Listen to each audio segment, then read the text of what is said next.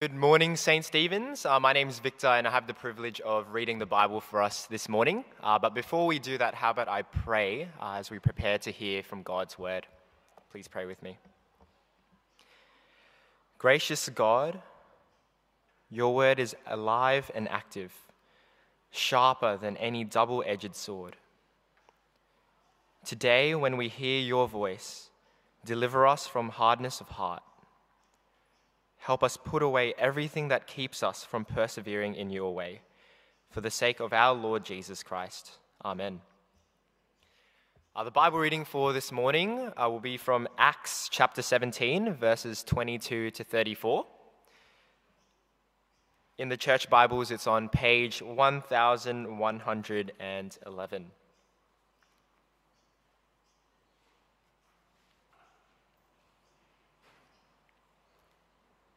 Starting from verse 22.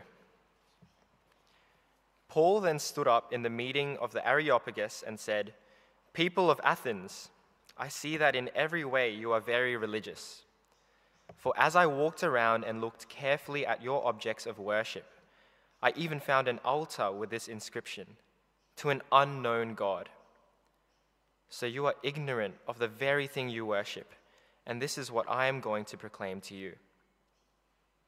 The God who made the world and everything in it is the Lord of heaven and earth and does not live in temples built by human hands. And he is not served by human hands as if he needed anything. Rather, he himself gives everyone life and breath and everything else. From one man he made all the nations, that they should inhabit the whole earth, and he marked out their appointed times in history and the boundaries of their lands. God did this so that they would seek him and perhaps reach out for him and find him, though he is not far from any one of us. For in him we live and move and have our being. As some of your own poets have said, we are his offspring. Therefore, since we are God's offspring, we should not think that the divine being is like gold or silver or stone, an image made by human design and skill. In the past, God overlooked such ignorance, but now he commands all people everywhere to repent. For he has set a day when he will judge the world with justice by the man he has appointed. He has given proof of this to everyone by raising him from the dead." When they heard about the resurrection of the dead, some of them sneered, but others said, "We want to hear you again on this subject."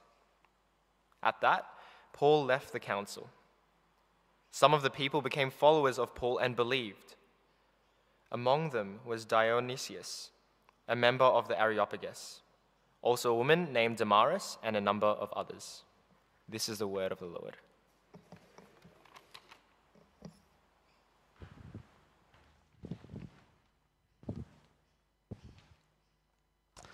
Thanks, Victor. Good morning, everyone. My name is Prash. I'm the Senior Minister. A very warm welcome if you're new or you're visiting with us this morning at the start of the year. It's good to have you with us. This morning, we're starting a little mini-series that will take us through to the end of January, and it's exploring some of the big issues for people as they think about the Christian faith. What are the things that might be a hindrance for people, or might simply just be questions that they have which are unanswered? And today, our question or our issue is why Christianity is not just a white man's religion. It's a phrase that's pregnant with meaning, so to speak, and it's a phrase that I think is at the heart of many people's hesitancy with the Christian faith, especially here in our kind of modern Australian setting. When we think about this, the underlying hesitancy behind this is a fear of what I would call colonial imperialism, a fear that Christianity is simply a tool for making people like European culture, Western European culture. It comes perhaps for most people who hold this hesitancy from images of colonials meeting Indigenous people and bringing with them the Christian faith, and having expectation of them that they would become like them as they become Christian. There is a lot of truth to this, and there's also some falsehood to this. It's a recasting of history that's not completely correct. But there is sufficient truth to give people a fear that what Christianity is asking you to do is to become European, to become Western, white Western as well, particularly. And so, and this, I mean, yes, the more infamous examples are perhaps colonization, but it must be reflected that this remains true for large parts of church practice even now. So someone who comes from a non-European culture is often struck when they walk into a church by lots of things that appear to be heavily European at the heart of the practice of Christianity. For example, Christmas. When we think of celebrating Christmas, for a lot of people, that still involves, a turkey and a ham on Christmas Day. It might be 39 degrees, but there's your baked goods at the middle of the Christmas table. It's a practice that probably suits more a cold European winter than, a classic Australian summer, which is where we have Christmas. And we see these practices, they weave their ways into the life of a church, from the ornaments that we have in buildings to the ways we do things and the ways we might even practice certain forms of the Christian life. And so the question is that a relevant and legitimate criticism of the Christian faith? Now, of course, the contention behind even the heading is that no, that's not the case. Why Christianity is not just a white man's religion.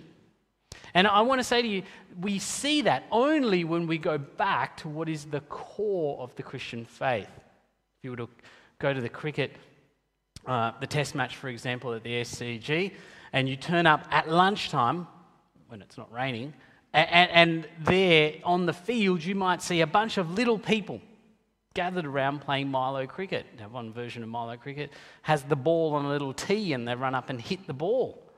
You look at that and you think, if you've never known anything about cricket, you think, that's what cricket is.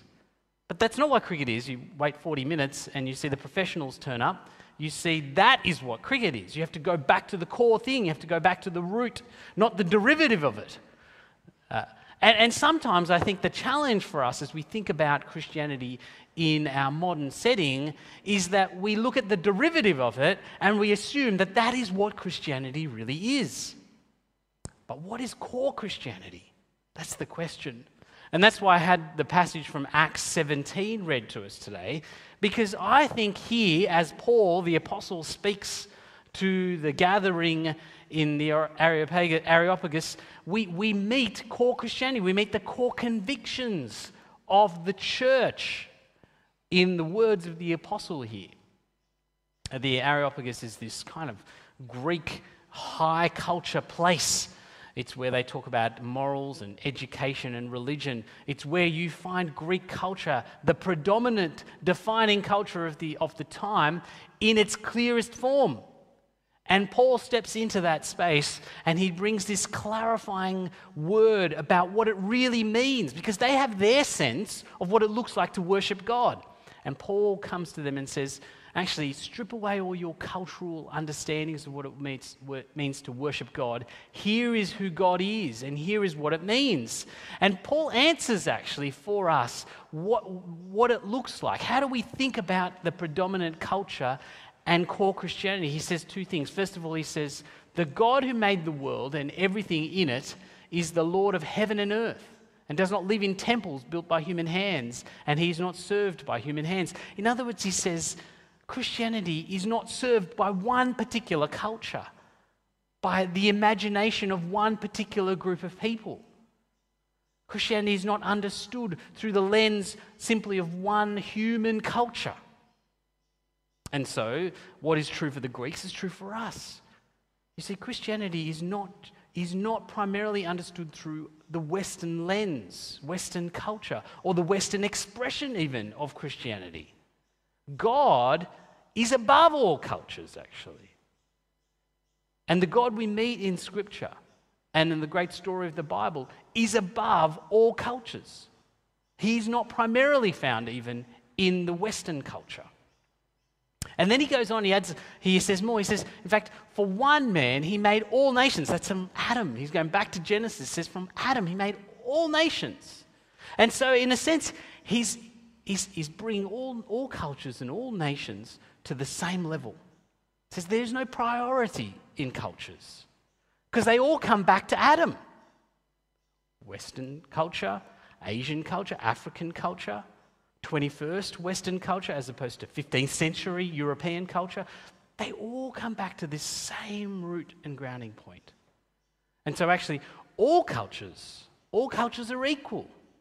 He adds a very interesting nuance, he says, and he marked out their appointed times in history and their boundary and the boundaries of their lands. In other words, cultures are ebb and flow. At this point in time, the Western culture is the predominant culture. At his time, it was the Greek culture. At other times, it's been the Sino-Chinese culture. But he says those come and go. And in fact, that's his way of understanding, actually, why at one time and place it seems like there is one culture that's clearly dominant, and in fact, in our mind, it might even be clearly tied to Christianity. But those come and go. All cultures are equal. All cultures actually find their root from Adam. And so what we see here in Paul is a clear conviction that one particular cultural expression of Christianity is not the way you do Christianity. It's not even for us to say, oh, God has appointed that we should do Christianity the Western European way, the Australian way. Because that is for a time. It ebbs and flows.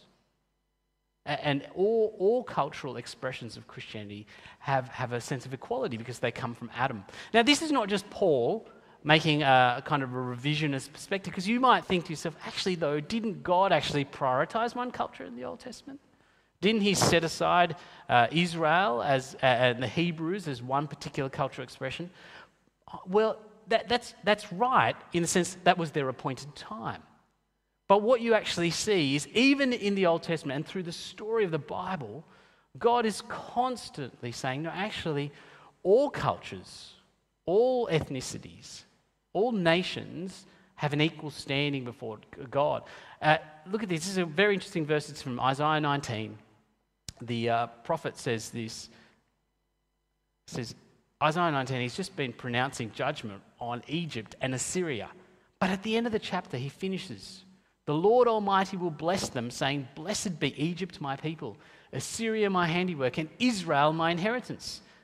He says, actually, in the end, Egypt, Assyria, and Israel, all the same. All the same. God's great vision is not just to bless Israel, but to bless Egypt and to bless Assyria, the two enemies of Israel at this point in time. Such as God's. The story continues, of course, because Jesus' own ministry is a ministry not just to Jews, but of course to the other nations. In fact, we see famously some of his key figures are non-Jewish, like the parable of the Samaritan. The key hero in that story is a Samaritan. He feeds 5,000 on one side of the Galilee, which is a predominantly Jewish area, and then he crosses over to a predominantly Gentile area and does the same miracle again. We learnt 2 weeks ago of Jesus' last teaching to his disciples. Go into the nations, he says, and make disciples. The last thing he leaves his church with is a desire that all the nations would know God. And when we get to Acts, we get this story unfurled over and over. Peter, the apostle, is called in Acts 10. He has this vision of a sheet, and on it there's all this food, and the food represents different cultures. Many of those foods previously Jews would not have eaten, but God says, no, you can eat all of them. They're all legitimate now. They're all fine. And Peter is then taken to a Roman centurion, a Gentile, a non-Jewish person. And he sees this man and his household come to faith, and the Holy Spirit come down on him. And Peter says this, he has this great realization. He says, I now realize how true it is that God does not show favoritism, but accepts from every nation the one who fears him and does what is right. From every nation. In fact, Peter has this realization, and it's almost like a sense that we, as we read this story of the early church developing and growing, should also have this great realization that every nation is now able to come before God.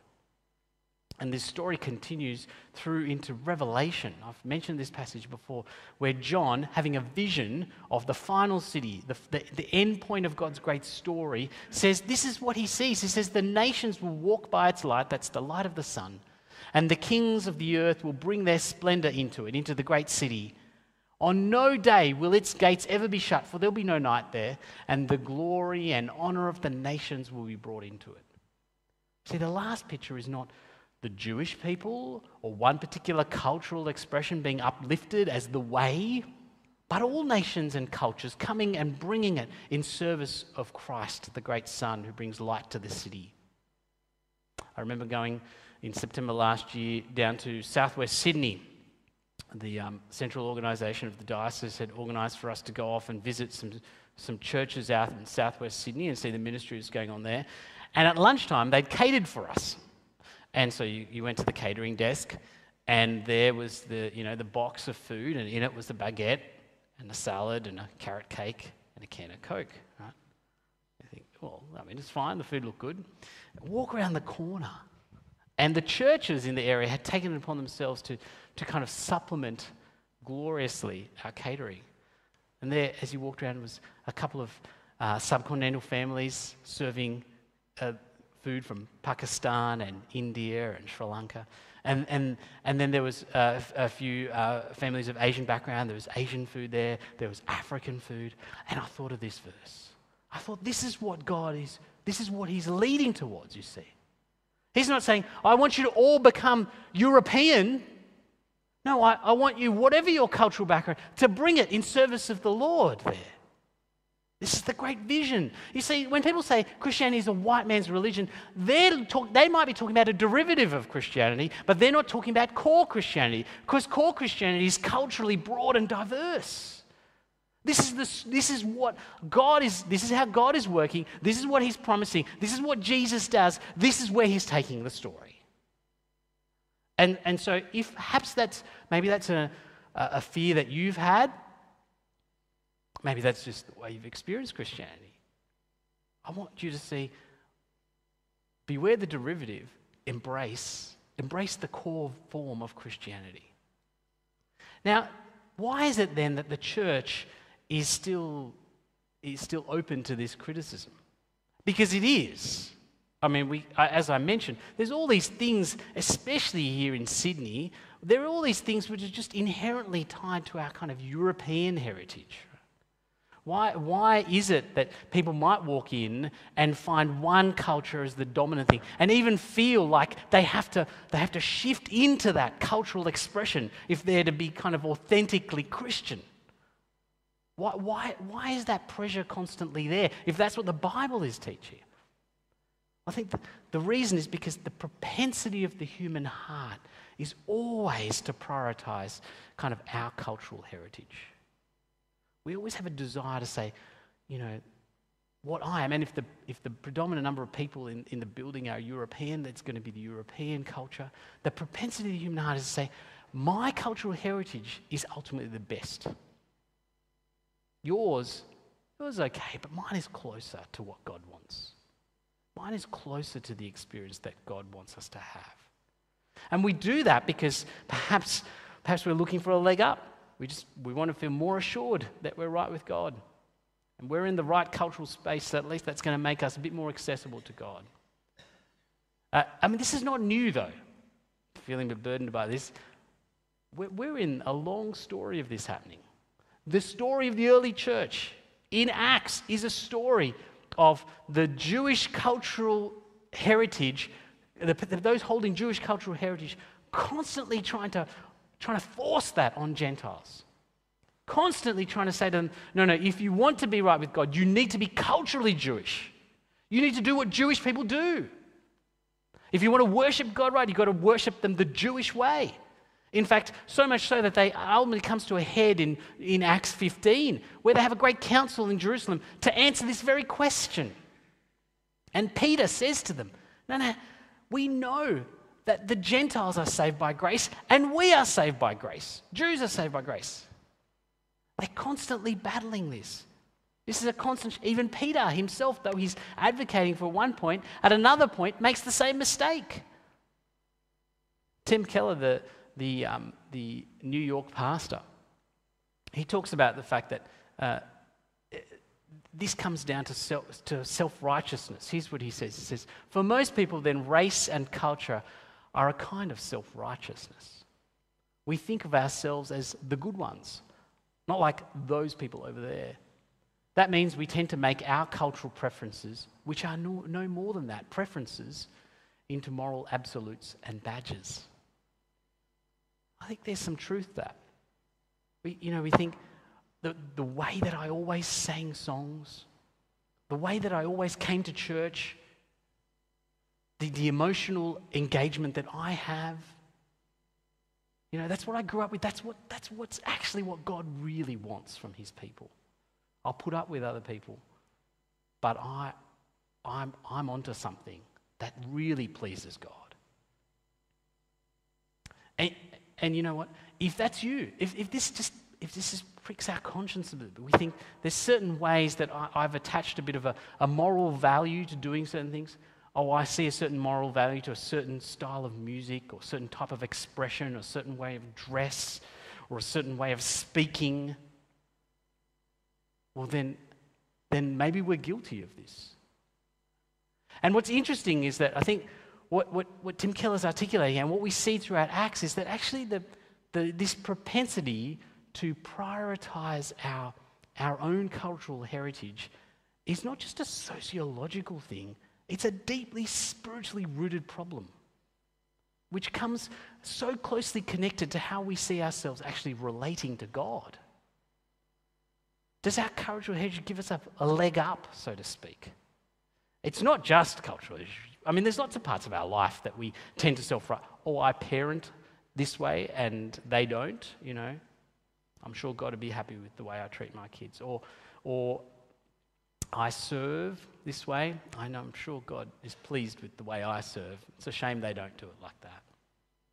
We have this in our hearts, isn't it? Now, the question is, how do we solve this? Well, how does Paul solve it? I mean, he's coming to the Greeks. They are self-righteous about their culture. I mean, you see it a little bit at the end when one of them sneers to his response, right? There's a tendency when you are the dominant culture to be self-righteous. But how does he respond? He doesn't just tell them. He doesn't just call them out. Actually, calling people out, just because you can perceive the blind spot of the dominant culture, doesn't protect you from the fundamental root problem, which is self-righteousness. You can call someone out, you think Christianity is a white man's religion, and harbour self-righteousness in your own heart. You're as much to blame as they are. He doesn't call them out primarily.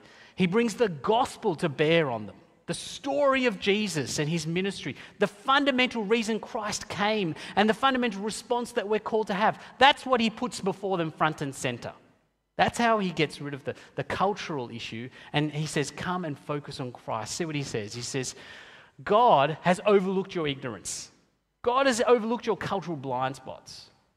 But now he commands all people everywhere to repent.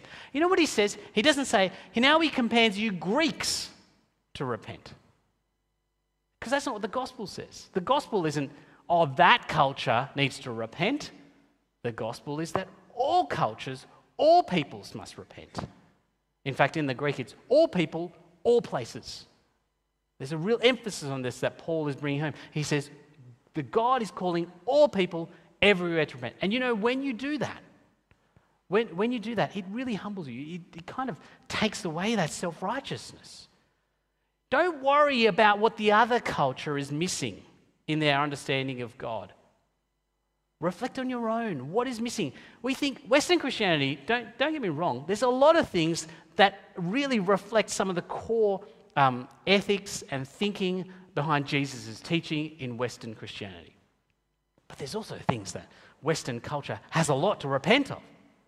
individualism, materialism, just to name a couple. These are things which Western culture has happily co-opted into the Christian faith and corrupted it. It's a derivative we don't want, right?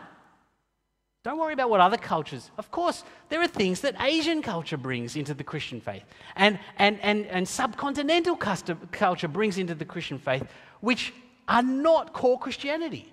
But don't worry about them. Repent. All peoples everywhere repent. What is it about your cultural heritage that you need to repent of? Paul starts there. And then he says, secondly, entrust yourself to Jesus, for he has set a day when he will judge the world with justice by the man he's appointed. He says, entrust yourself to Jesus.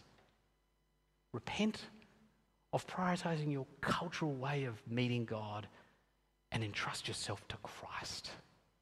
Put yourself in Jesus' hands, holy. He's worth it. Why? Because he's shown himself on his resurrection. Entrust yourself to Jesus. See, the key is not, let's try and make a Christianity that every single culture always understands. Rather, the key is, let us bring all people to meet Christ, to entrust themselves to Christ. Worry less about their cultural expression of it. Worry more about whether they've met Christ. That's what Paul's doing here. And you know what? When you preach the gospel, here's where I want to finish. When you preach this gospel of Jesus, it naturally draws people from every nation, tribe, and tongue. It naturally does it. And the history of the church is a history that repeats this and brings this out. This picture, this iconic picture, is a picture of St. Augustine, the great St. Augustine. Now, most pictures you find of St. Augustine, he's white. But actually, he's a North African. The early centuries of the church, one of the great theologians and philosophers of Christian history is an African. You know, we think of India as a place predominantly Hindu, and Christianity only came with the British in the 1900s, the late 1800s. No, Christianity was found in India by the 3rd or 4th century, even before it was firmly established in Europe. It was already being established in the Indian subcontinent. And if you cast your eye forward to the present day, you know, by 2030, they believe there'll be more Christians in China than there are in America. More Christians in China. We think of Christianity as, you know, American megachurches. But there are more Christians in the Chinese subcontinent than there are in the American continent. 7 years from now. And they estimate by 2050, 40% of all Christians will be in Africa. In Africa. The story of the gospel is God bringing people from all nations. That's my story. I came to Australia in 1985 as a 5-year-old Sri Lankan boy. I remember going to a church and feeling like the only dark-skinned kid there, totally out of place. But God in his grace, I look back now, God in his grace brought me to Australia not for a better education, to meet my darling wife, to have a particular lifestyle. God brought me to Australia to meet him. That's the grace of God, which draws people from all nations, tribes, and tongues. Let me pray. Heavenly Father, we thank you for the gospel which is offered to all nations, that from the very beginning you have sought to love all people, and you offered the Lord Jesus for all of us.